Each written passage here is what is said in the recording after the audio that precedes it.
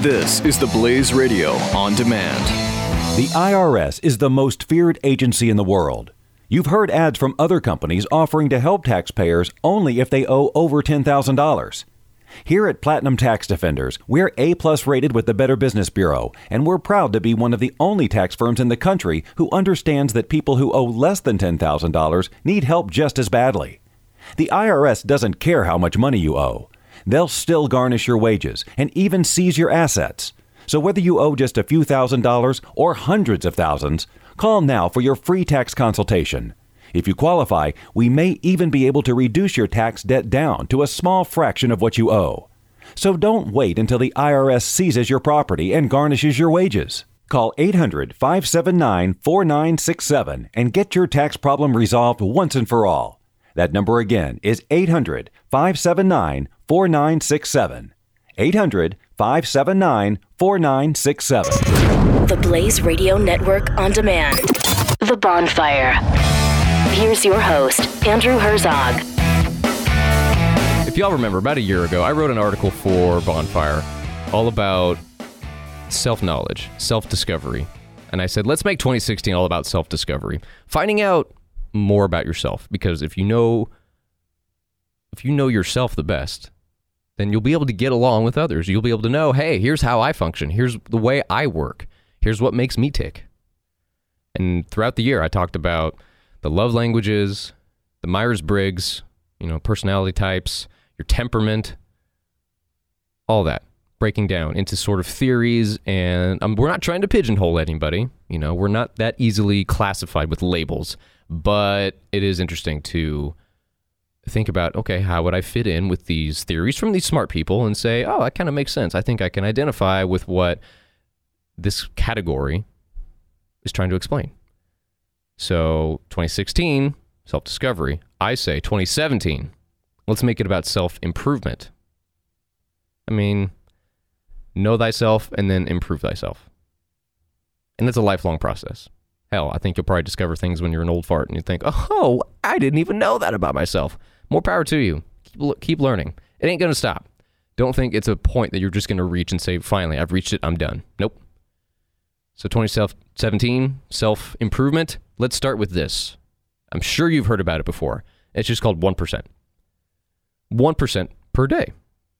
Be better 1%. That's up to you, as vague as that is, to decide what does 1% better mean. One of the best ways I thought of it was, let's say it's reading. If you're in the habit already of reading 10 pages a day, or you read a chapter a day, then the following day, make it 1% better. Say, you know what? I read 10 pages yesterday. Let's read 11 today. And then the following day, technically 1%, you'll probably still be, around 10, 11 pages. You're really not going to make much progress. But it's this idea for those that aren't easily quantifiable. Just make baby steps. So you can actually be 1% better if you want to break it down that far, or just think in terms of baby steps. What is the smallest bit of improvement that I could make today? Then the next day you take that all with you and say, okay, now what is the smallest bit I can take on top of all this? Let it compound over time. Next thing you know, you'll be able to more easily form those good habits.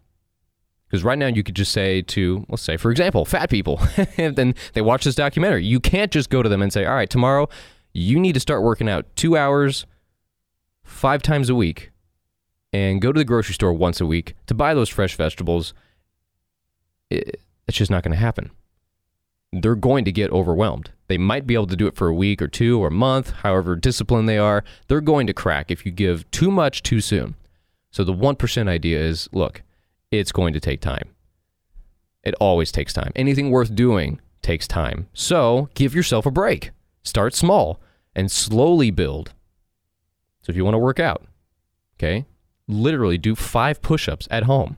The following day, do 5 again, and then say, okay, I think I got that under my belt. I'm forming that habit of waking up first thing in the morning, do 5 push-ups. Great. Push it to 6. Don't kill yourself and say, now I need to do 25. If you can't go that high, then don't do that. Do 6. Next thing you know, you're in this habit of, I do push-ups every single morning. Great, look at that. You just made a good improvement. Now you can improve just how many you do.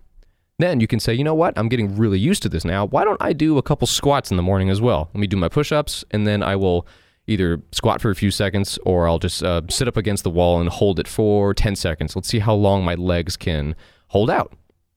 Anything to kind of give a little bit of exercise, get the blood pumping, read more per day, pray more per day, whatever. Whatever in your personal life you think, I need to improve on this. Do it slowly.